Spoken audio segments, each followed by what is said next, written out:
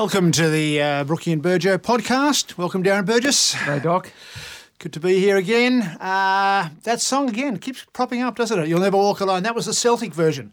Celtic adopted the song. There's a lot of argument whether Liverpool or Celtic were the first ones to use the song. And I've done extensive research on this, and my answer is it was Liverpool, who in 1963, after Jerry and the Pacemakers put out their version, they adopted it.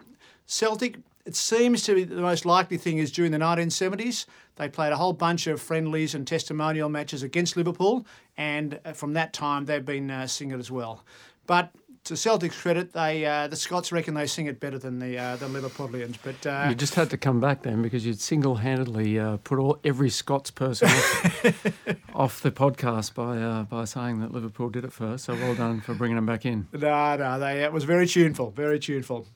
Anyway, great to be here again, and we've got a special guest. We have a very special guest. I'm delighted to welcome the title-winning Arsenal women's coach, Joe Montemurro. How did I go with the... Well said. So I don't welcome. know about this special guest thing, but to be in this illustrious company here, I think... well, we've got to talk ourselves up because no one else will, Joe. So here we go.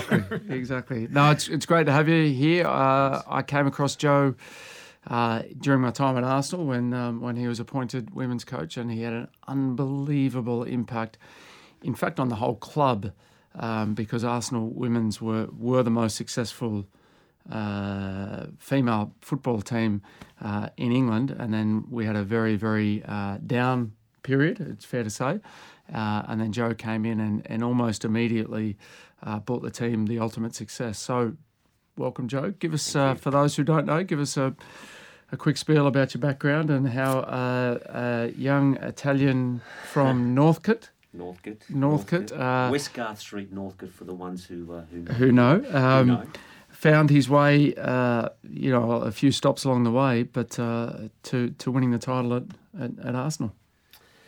Yeah, look, I mean, probably it's a long story, I think, but nothing that I think any other coaching journey, sort of is any different. I think you make the sacrifices, you do what you love, and you go along that journey. Look, growing up in a migrant family, obviously Brunswick Juventus, and Juventus was the team of the Italian migrants. Grew up there in the junior ranks and played a handful of games in the first team in the old NSL. Then had the opportunity to go overseas and play in the Italian lower leagues in the third division and so on. Started the coaching journey quite young, so decided, at 27, 28 that wanted to come back home to Australia, and it was always sort of in the back of my mind as a player, in the role that I played, always questioning coaches, understanding what they want, what they were trying to do, and sort of, just loved the whole idea of teaching and coaching. And look, just became a junior coach and just did all those things that you do in terms of going through the process of winning, losing, understanding teaching, understanding coaching, understanding the processes, and effectively got some opportunities in the old Victorian Premier League quite young. I think I was 32 when I got my first senior coaching role. Floated around there, and along the way, just educated myself. I did a master's in sports coaching through the University of Queensland. Did the coaching courses, the AFCA. Got asked to do a UEFA A, and then went on to do the UEFA Pro at Coverciano in Italy, which is probably one of the best coaching schools in the world, which was quite amazing to be in that forum. How long did that? What sort of commitment was required for that course? The A was a big hit of 6 weeks, so I was there for 6 weeks. The pro license was over 9 months. So I was at the time at Melbourne. No, I was at the NTC. I'd just been given the NTC program, which is the National Training Centre elite program for girls, and I was basically going in and out of Italy. So I'd go there for a week, come back, then go. So it was over a 9-month period. It finished with a 5-week extensive stay at the National Centre. And we were there during the 2014 World Cup, which effectively we observed the Italian national team in their process leading into the World Cup. 4 club visits, which then was a dissertation, which finished with a dissertation, and then obviously all your exams and so on from that perspective. So, yeah, all the ultimate sacrifice. Self-funded, did it all myself, and one of the most amazing opportunities that I could have had as so a. So how many Australians would have done that sort of pro license? In terms of the pro license out of Coverciano, Italy, I'm the only one. Right. But other, obviously people have yeah, done it elsewhere. There's a few. Like I know. I spoke to Tim Cahill the other day. He's doing the pro license out of the English FA. A few of the Australian, I think, coaches have done it through the Welsh and the Irish FA and so on. Yeah. I know a few coaches have done it through other governing bodies like Serbia and Croatia and so on. But I think one of the biggest things for me is to do it at one of the leading countries, and that was really important to me to do it at one of the great sort of schools that is the Italian FA. It's fascinating, and one of the things we want to do on this podcast is get to the more difficult conversations and the challenges involved in elite sport. And one of the things that's always struck me in hearing coaching journeys is you get a lot of fans, media, staff say, why has Joe picked that person, or why would we play 4-3-3 instead of... They probably don't realise the number of games and sessions and visits and courses that you've had to do to get where you are now. Like it's countless number of scenarios that you've had to do to get in this seat. And yet, how do you handle it when, I don't know, media and things like that say, why would they pick him, or why would they pick her, or what? How does that sit with you? Look, I think I definitely started to coach the best that I did, or become a better coach when you understand where these questions are coming from. The media and the fan obviously has an opinion and has an opportunity to say what they need to say. I notice you're prominent on Twitter these days. Am I? Well. Really? Well, it's not me, it's someone else. And it's understandable, and when you understand where that question is coming from, and when you understand the background that it's a fan and they've obviously liked that certain player and you're not playing that player, it's the way it is. I think with coaching, when you do a lot, when you coach a lot, when you've been in all different scenarios, when you've been in organisations where you struggle to even get 20 balls for training, you might not even get the cones, you might be on the second pitch. I've always looked at it as an opportunity to make the most of what you've got and to still get your message across. So I think it comes through just doing a lot, being in all different scenarios. I mean, growing up in Melbourne, I obviously didn't have a massive playing career or had, the reputation as an ex-player. So, there was, I think, a 7-year period where I was juggling 4 jobs. I'd be at a school at 7 o'clock in the morning, then I'd be at another school at 11 o'clock, then at one at 3 o'clock, and then I'd have a state team, and then, sometimes have an NPL club at night. So it was just normal. I just wanted to coach, and I wanted to do more, and I wanted to have as many experiences and learn all different facets of the game. And then that interaction with people and understanding people is what fascinates me the most. Your coaching journey is taking you to some interesting places, including Port Moresby. How did that happen? One of the greatest experiences I had as a coach and as a person. I think it was an opportunity through the Oceania Football Confederation. They were starting a new franchise club in Port Moresby, which I knew very little of, and it wasn't a really nice tourist destination. My wife was telling me she thought it would be a Fiji or a Nouvelle-Calédonie, you know. And I just went in with the opportunity to again learn and do something new, do something from the start, and I think the best example of life and culture and being part of it and learning cultures and understanding cultures is that we had players coming from all different villages. They'd be leaving at 2-3 in the morning because we had to train at 6 o'clock, 6:30 because it got very, very hot. So we had to be off the park by 8 o'clock. And they'd be taking 2 buses, you know, to get to it'd be a 4-hour round trip to get to training, you know, and you think to yourself, hang on, you know, when certain players who are privileged at certain levels are telling you stories of, you know, I missed training because the tyres on my car, my Lamborghini were not right. You sort of think, I just think back to those times, you know, and I use one word in coaching. It's called humility. Humility. You can't learn and you can't understand and you can't see things unless you're a humble person. And I think the biggest lesson of humility I learned was at Port Moresby. Mm. It's interesting. I mean, humility is not usually a word associated with some of the high-profile Premier League managers or international managers. Are they humble or are they a bit different? You're asking a question that could get me in a lot of trouble. We won't name names or anything like that. But look,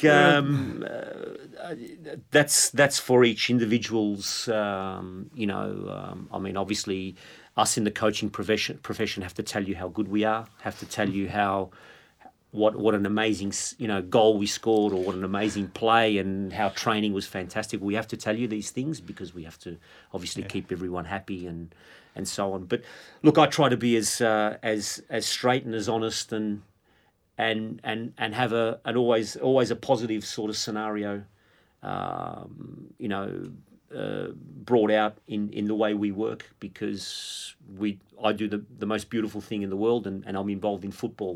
For me, an amazing game, and when it's played with a smile on the face, it's incredible. So I can't speak for other coaches. I know that humility is what underpins what I do. If I've got to go and pick up the cones, I'll go and pick up the cones. If I've got to go and pump up the balls before training, I'll go and pump up the balls. It's not a problem for me. Burjo won't even do that. So you know, you're well, you know, it's a pay scale thing. You know, it's a pay scale thing. So it's one of the things that struck me most about watching your sessions at Arsenal and getting feedback from the staff is in particular Joe's humility. But I want to. A lot of the people who will listen into this podcast are high-performance staff members, physios, doctors, fitness coaches, nutritionists, and often we and they might question a coach decision because it's not based on data. You know, they might give some information about a player who they think hasn't done enough this week, and the coach says, no, she's fine, he's fine. How do you handle that sort of relationship with your staff when they might come to you with some information based on GPS or heart rate or subjective wellness or RPEs that you, given your trained eye, know to be different? Yeah. How do you handle that scenario? Because ultimately the decision lies with you. Absolutely. It's an ongoing conundrum and a really important one and a great question. I think. First of all, I like the friction. I like the challenge. You know, sports scientists and S&C guys come with data and they think that this player needs to be topped up. This player needs a little bit more, or she hasn't done enough to be part of the game on Saturday or Sunday. And I look at it as always a positive scenario, because with that data, with that information, we can make good decisions. I think the biggest one is the human factor, the human scenario, and knowing your players, knowing who they are, where they're from, what's been their background, which is crucial. It's fundamental. It's important because I'm lucky we've got 12 different cultures at Arsenal. I know the Dutch players. I know that they are not very good at the start of the week. They don't like to do much. But I know when it comes close to game day, they're on. Mm-hmm. The Swiss are switched on from when the game finishes on Sunday. Recovery, boom, boom, boom. High intensity machines, unbelievable. The Scots and the English are different. So you have to know the cultures. You have to understand the cultures, and you have to make it work within your beliefs and what you believe in. So when I get a lot of data on players, when I get information on players that they might not have reached targets for the week, it's important to have that, but it's also important to understand where the player's at. We have a player, and I'll mention her name because she's great. A player called Vivianne Miedema. She's a Dutch striker. Probably the best in the world at the moment. Yeah. I'm not going to say that because she's probably going to hear this, and but humility. She knows what I think about her. And I got Vivianne. I think she was 6 months into her contract. She just signed from Bayern Munich, and the training stimulus in Germany is high volume, high levels, a lot of training, and she couldn't handle that. So she'd come off 3 years of niggly injuries, tired, fatigued, and she'd also come out of a European Championships in which Holland had just won. And you could just see she was tired. She was fatigued. They got her straight into training, didn't have a break in the off-season. She's one that we need to, obviously project games that she's going to miss. She's one that we know she'll be right for this one because I know where she's at. She hasn't reached the targets, but she'll be right. And it's a discussion I have with my sports scientists, with my S&C. We sit Vivianne down and we say, okay, how you feeling? Where you at? I think, again, it's that honesty, that humility, but also for me, it's really, really important with staff that they understand the methodology of what we're trying to achieve, how we want to play. I get my S&C guys tapping me on the shoulder. This player needs to do an extra 200 metres of high-intensity running. Okay, make sure it's an exercise and make sure it's a football exercise because we don't want to lose an opportunity to actually teach just through isolated running. We can teach them the movements of a midfielder. We can teach them the movements of a fullback. So they challenge me, I challenge them, but always under the methodology and the way and the philosophy of play that we believe in, because that unites the staff. That has to underpin the united scenario of the staff. I love the arguments we have in our team meetings. I love the fact that data is this and that, but when we walk out on the pitch, we have to be united. And I think I probably haven't answered your question. Oh, you have, yeah. But the human factor in sport is, for me, fundamental. And that, I guess, the flow on from that is, it's so refreshing to hear that that the challenge is, and the friction sometimes is helpful good. for you. You like that because a lot of times people won't speak up because they'll try and avoid that to protect their job or, the culture or the environment. Correct. So, if the worst were to happen and or you get offered the job at Barcelona or Barcelona men's team or something like that to step away from Arsenal, we were talking earlier that you don't necessarily bring a team with you, and that's one of the many sources of frustration amongst high-performance staff who might be incumbent at a club and a new manager comes in and surrounds him or herself with their own people because they might not think that they'll be there for a while and surround them people with yes men and women. Why is it that you don't take your own posse of people around you? Yeah, look, I understand. I understand coaches bringing their own staff. They trust their people. Their people that they work there. And probably it's easier to explain how we want to do things with people that you've already had. So I totally understand that. I think it's one of those things that I love to challenge new people. I love to challenge the opportunity to say, okay, I believe football is played this way, which are my beliefs. We can do it this way. You're an S&C or a sports scientist that's new. You've never worked with me.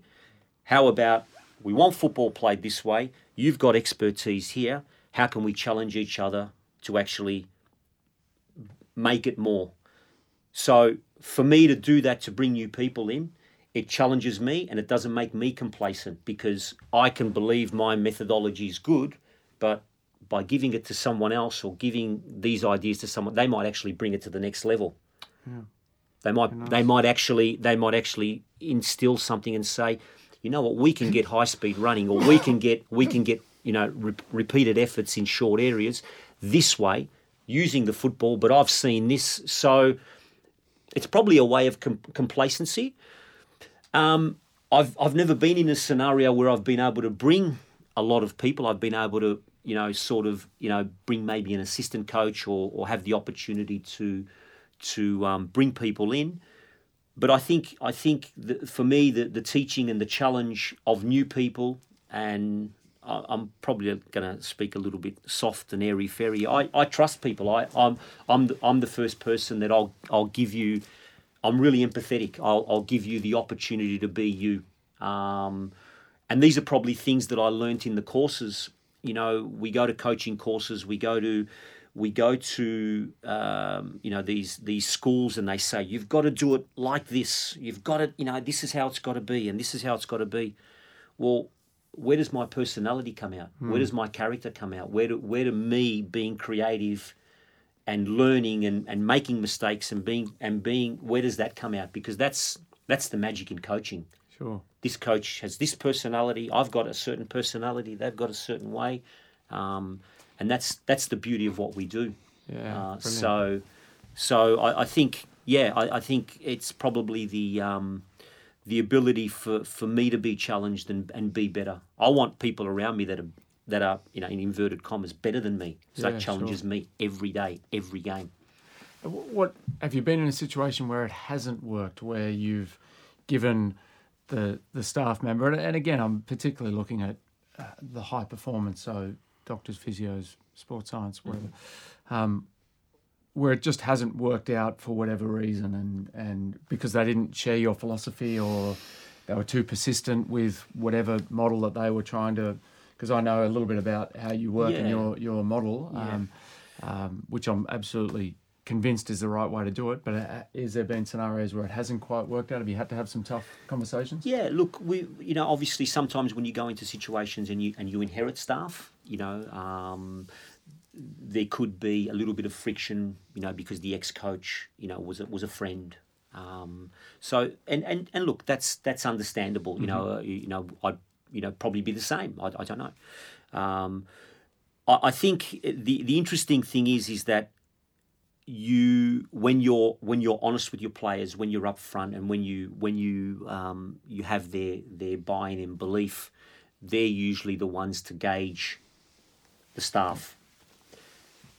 Do you want to give players too much of a say? No, you don't. You want to be able to make them understand and find a happy medium and a happy balance. But they'll be the ones to tell you that whether they're getting the success out of certain staff members and so on.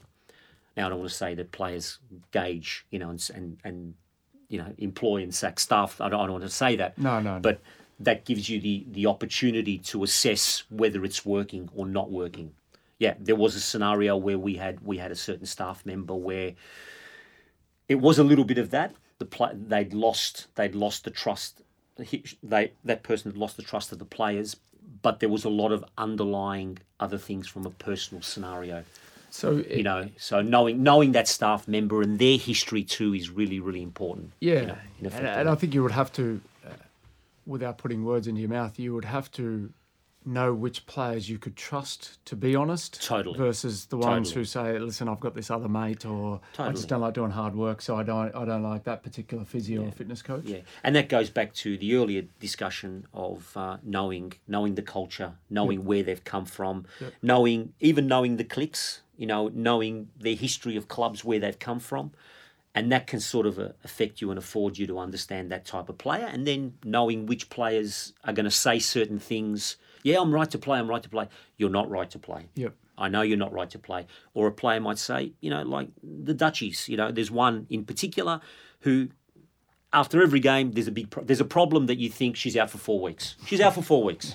She's done. That's it. Yeah. I know her well enough to say, just, the Tuesday, just do a little bit of movement. Wednesday, start to do a bit of this. And then Thursday, Friday, start joining in. And you see her in the 11 games on the Thursday and Friday that she's fine. She's fine. So you have to know that. I guess that's another question. And sorry, Brookie, I'm sort of hogging our guess. But I reckon it's a rare opportunity to speak to an elite coach from a performance point of view and try and get some of the questions that we as performance staff ask and talk amongst ourselves about you guys, about you coaches. And... try and get some answers. But I reckon that's a fascinating point because culturally, some players just don't get going until later in the week. Mm. But as somebody who's lived his life, certainly my early career in data, you think, they need to do a certain amount on a Wednesday before they can play on a Saturday. But that's just simply not true when you go into world soccer and at the top level. So how do you handle the staff when they say that your Dutch friend who, because on game day she's going to deliver for you, so you're prepared to compromise a few things during the week or accept a few things during the week? Yeah. The coach's eye is very important. Yep. We look at sessions and we can tell, whether we're getting what we need out of it.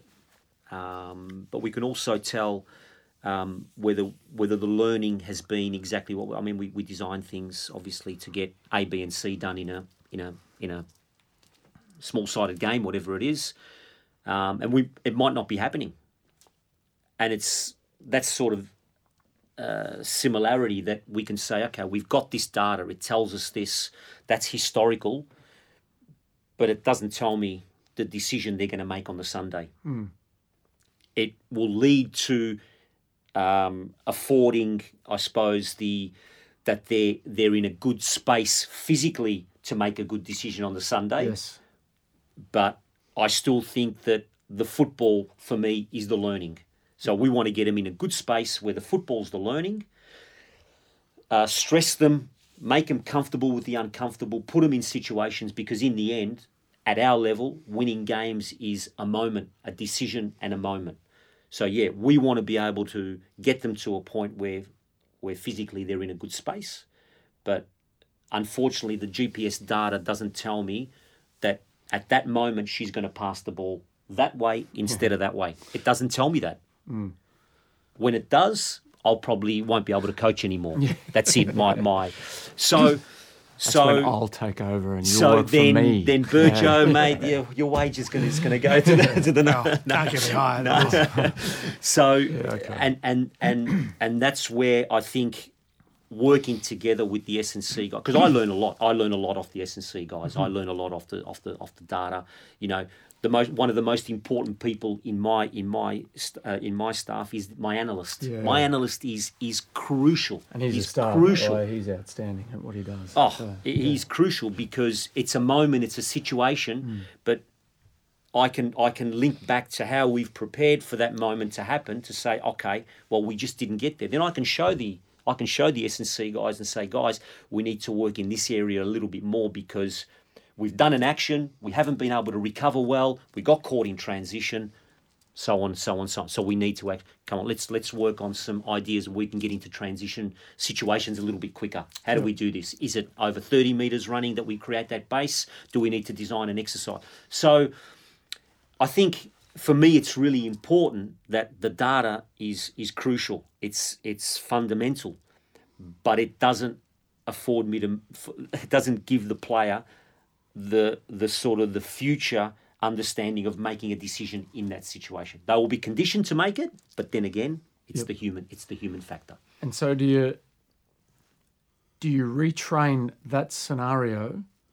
Let's say there's a transition, a turnover from defence into attack. Yes. And you simulate that on training so that they get both the physical and the tactical elements Absolutely. in that? Absolutely. A lot of the things that we've been trying to work on is, because we'll go back to the video analysis thing. The video analysis, I hate when it's just, you made a mistake here, you did this, you did this, you did. I hate that.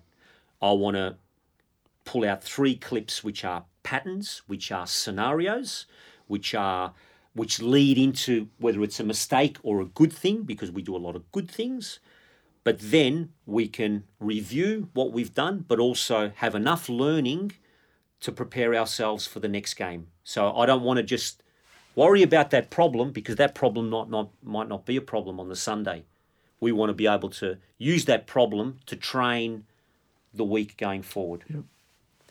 Physically too. Yes. So we can say, okay, the last 20 minutes, this was happening, but you also have to put it in the context of the game. That team might have pressed with 4 players and put us under pressure, and we weren't able to get out. That's a different physical stimulus. Yes. So then we have to also say, okay, who are we playing against? What have they done? What's that moment in the game? And then we can sort of find a happy medium and say, okay, I think we need to train this. We're playing against the team this week that play 2 banks of 5. They know they sit deep. There's not going to be any 30-metre runs. They're not there. So we know that this week we're training for short, sharp. We know that there's short accelerations because we're keeping the ball. So we look at who we're playing. We can predict more or less that they're coming to Boreham Wood, they're coming to our ground, they're second last. Historically, they play with 5 at the back and Mate, there's no use doing 30 metres because it's not going to happen. We're not going to be able to break the lines. We're going to break the lines through short interpassing. So that's how we train during the week. And that's how I imagine it's really important to educate your staff so that they don't come to you and say, we're doing the small-sided games are too short now. Hang on, we're playing, whoever. 100%. Yeah. 100%. So there's those sort. So I keep them busy that way. So they don't come to me.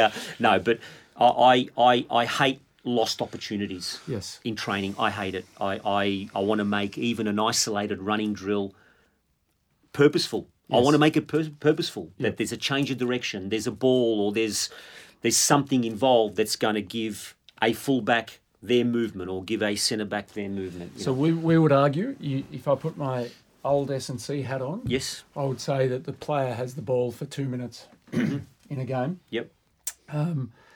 And therefore they need to, in order for Vivian to create space, she needs to be able to run yep. efficiently and run with pace and yep. purpose. You're always training that with the ball in a football-specific activity. And do you suggest to your S&C, your fitness staff, or do you say it's got to be specific? You come back to me with an exercise that's specific for Vivian to run into that space. Yeah, there's a bit of both. There's a bit of both. Obviously, it's always got to be football movements, and it's always got to be related to the way we play. We're a possession-based team. We're a team that wants the ball all the time. So obviously, the ball is the winner. But we might be working on sacrifice runs in the attacking third. So Viviana Miedema, we're building up on the right-hand side. We wanted to take away a centre-back.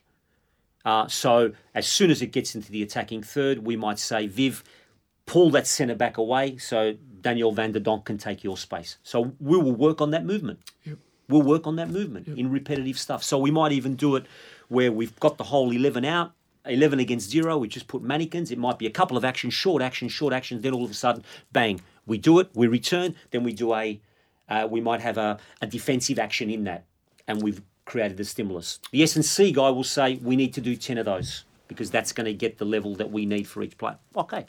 But we haven't wasted a football opportunity because it's positional play, because our football's all based on positional play, how we position ourselves when someone's got the ball.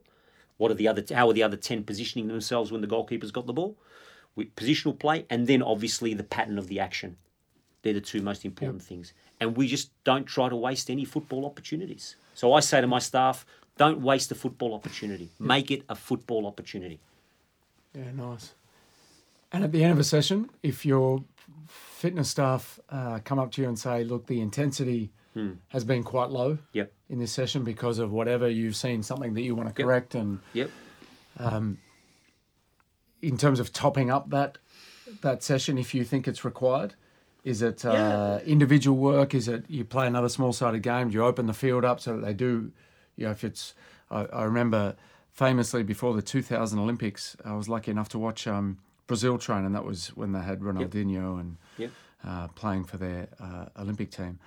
And the coach gave them, I think it's Juan Carlos Alberto, or I've forgotten his name, I'm sure I've got that wrong. 6v6 on a full field at the end of a session. Yeah. And he relied on their competitiveness and the fact that it was such an open field. Mm-hmm.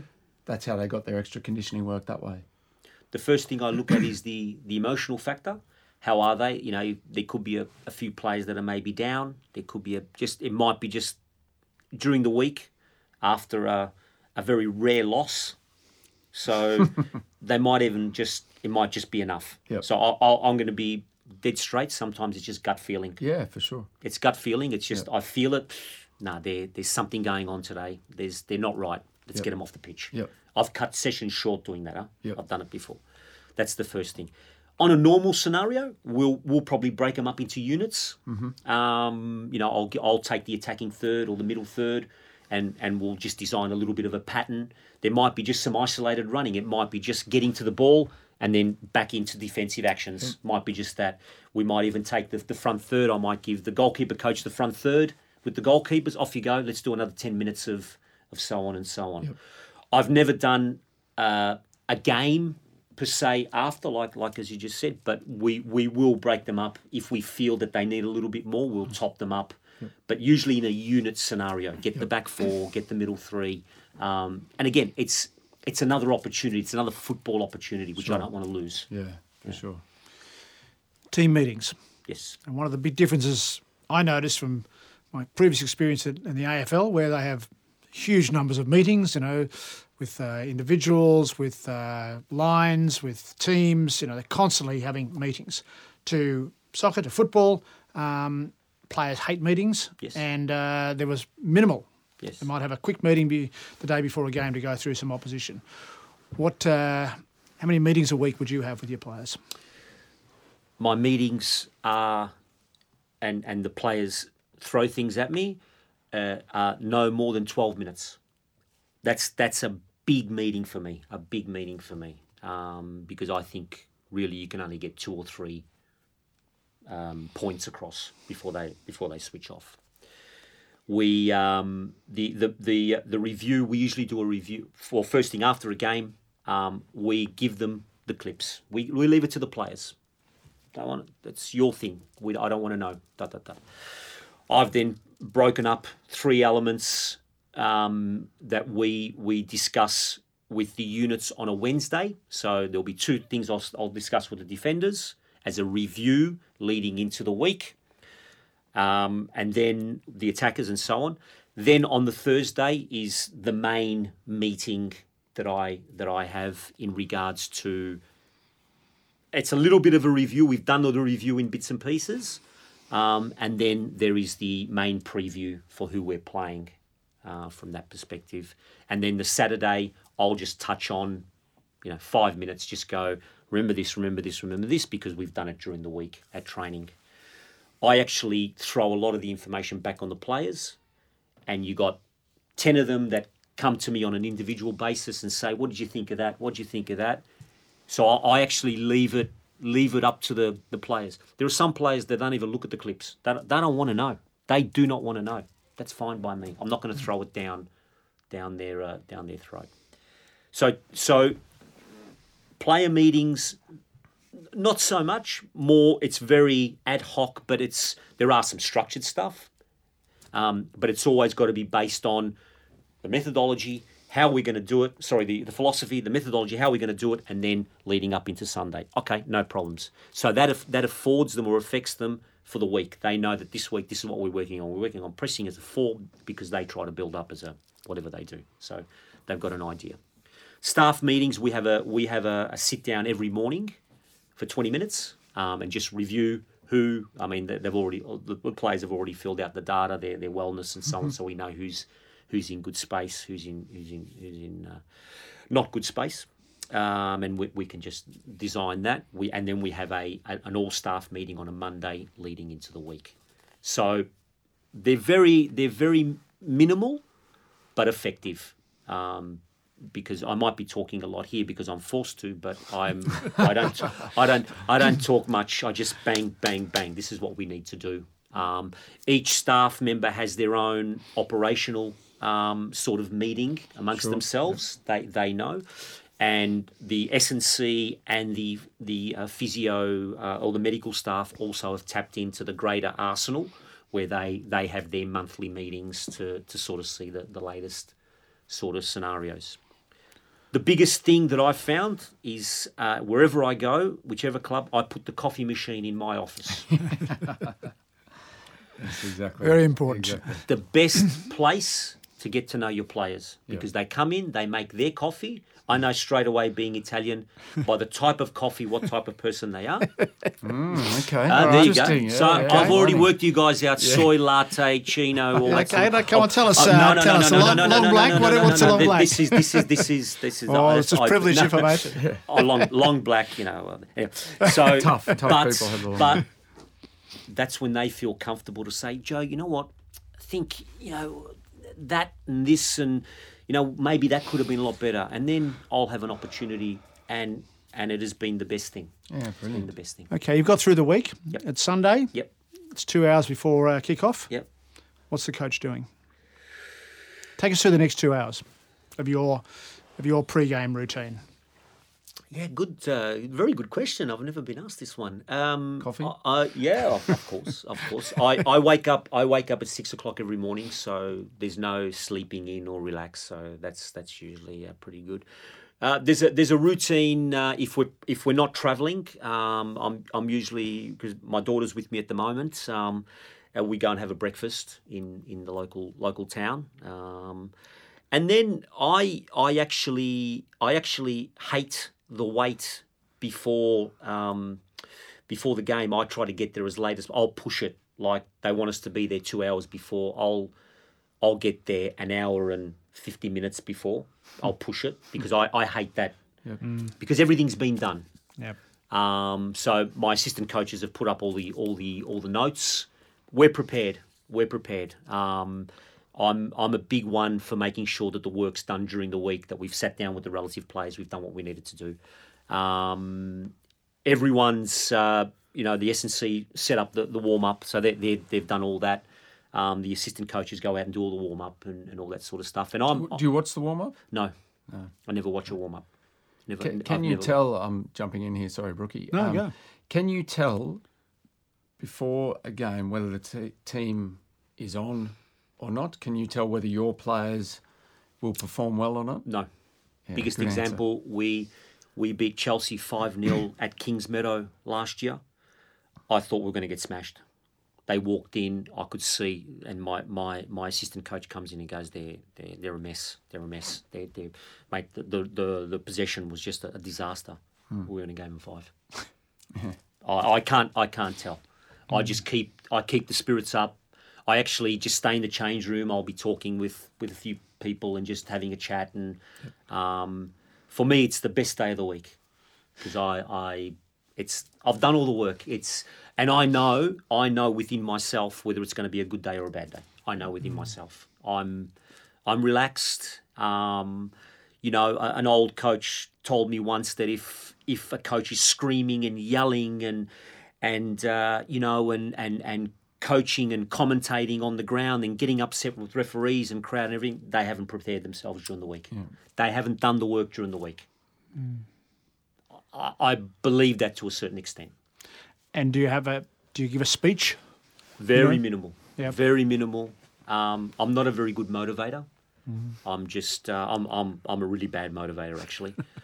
I know I've just let my work motivate. I've let my work and the solid foundations of my beliefs in football and how we bring it across and the beliefs that the players have in that and my staff, that for me is enough, because that's the insurance policy. They know that if they do, I'll let you into a little thing. We call it the style rules. There are rules that underpin the style that we play. If they know if they do the style rules, they're the insurance policies that'll get them through the game. Yeah, nice. That they can always fall back on. So, just one last one from me. What about after the game? I mean, do you speak to them as a group, or do you just let them go, or do you wait till the next day or 2 days later, or what? Because all different coaches have different philosophies on the after game chat, don't they? Some people say it's a bad time to talk to players because they're, whether they've won or lost, really. What do you do? If it's a midweek freezing night in the north of England, it's below zero and it's 9:30, 10 o'clock, and we've got a bus waiting for us to get back in the change rooms and actually I don't really want to care. I don't care, and that's usually an FA Cup Burjo, midweek scenario that we've probably gotten through and we want to get home. I usually get them in a huddle after the game.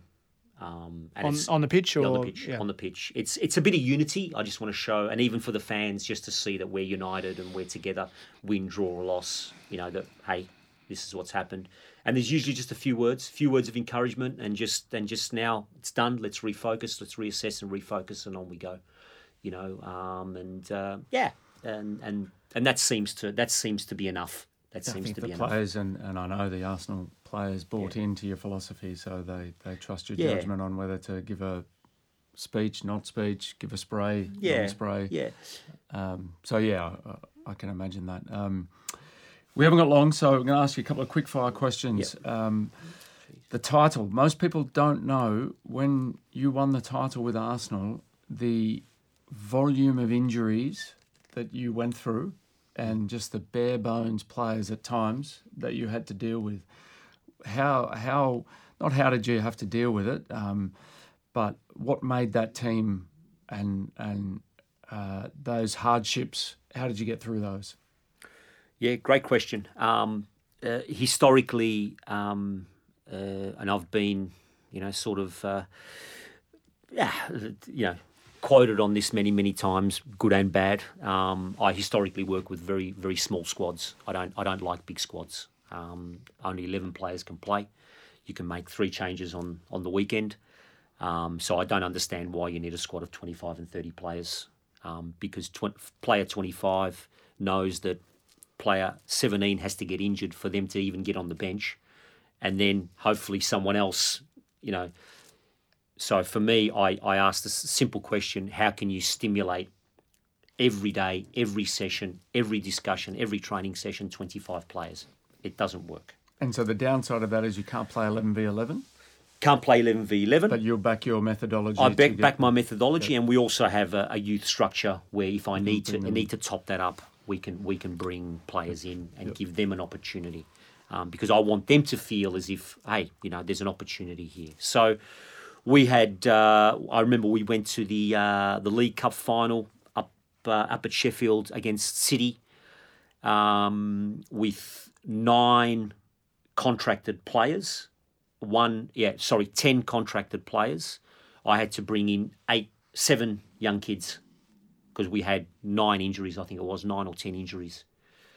And in saying that, the thing that, they do play their season, but there's also the international breaks, and yes. I've got, my whole squad's of an international, so we lose. They've got an extra 10, 15 games of international level. And when they go away with their national teams, the stimulus is all everywhere. So that affected that too. We were strong in the belief of the way we wanted to play, and we stuck to that. Did we have to say, all right, maybe the FA Cup this year, we've got to let it go to focus on the league?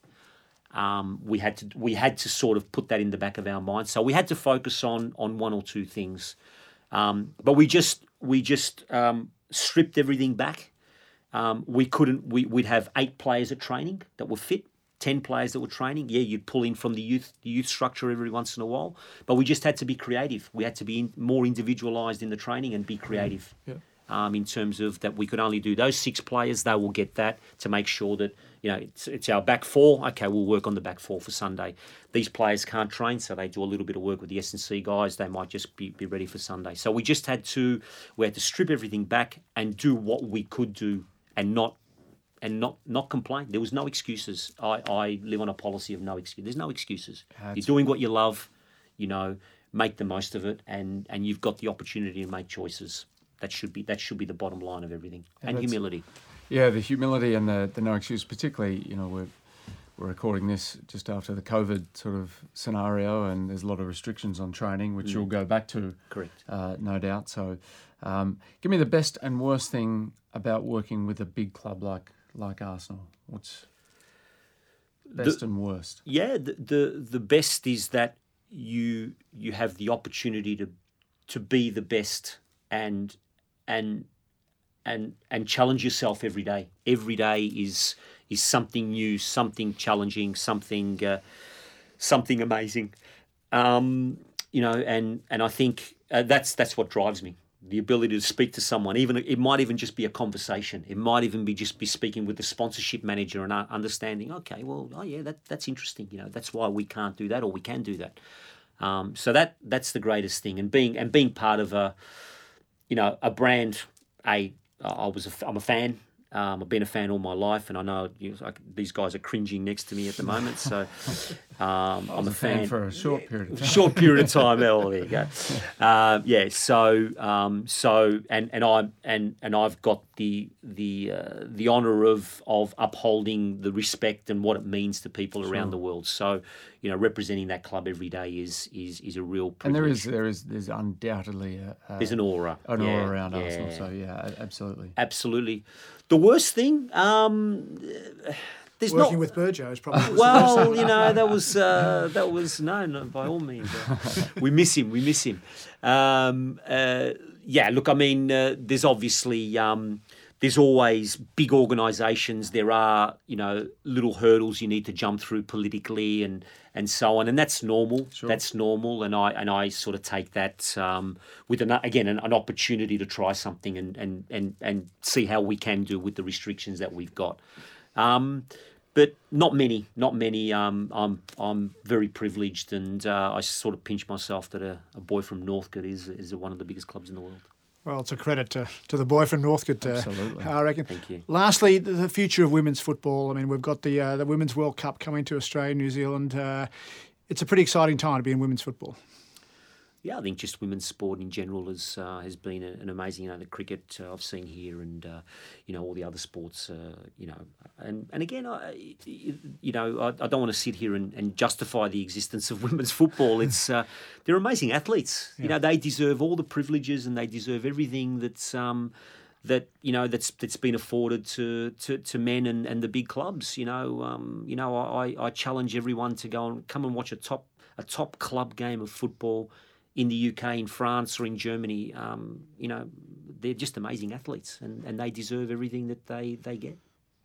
Right. Well, Joe, it's been a pleasure chatting to you. We've really enjoyed having you here. We've got a little gift for our studio guests, the best-selling book, A Fat Lot of Good, signed by by us. Wow. You can get it on the remainder shelf at their local bookshop. No, it's guys, very thank good you for very, very having much. trouble sleeping on long flights. Yeah. It'll should guarantee you a flight. But, Joe, all the best for Thank you. the future back at Arsenal. Thank you. It's been a real privilege for us to have you on the I'm- Brookie and Burjo podcast. I'm honoured to be in the presence of two legends. As I said, I don't know what the boy from Northcote's doing here. But, The boy from Northcote's done I'm pretty here. well. But Well I'm done, here. Joe. Thank you very Thanks, much. Joe. Thanks, Cheers, guys. mate.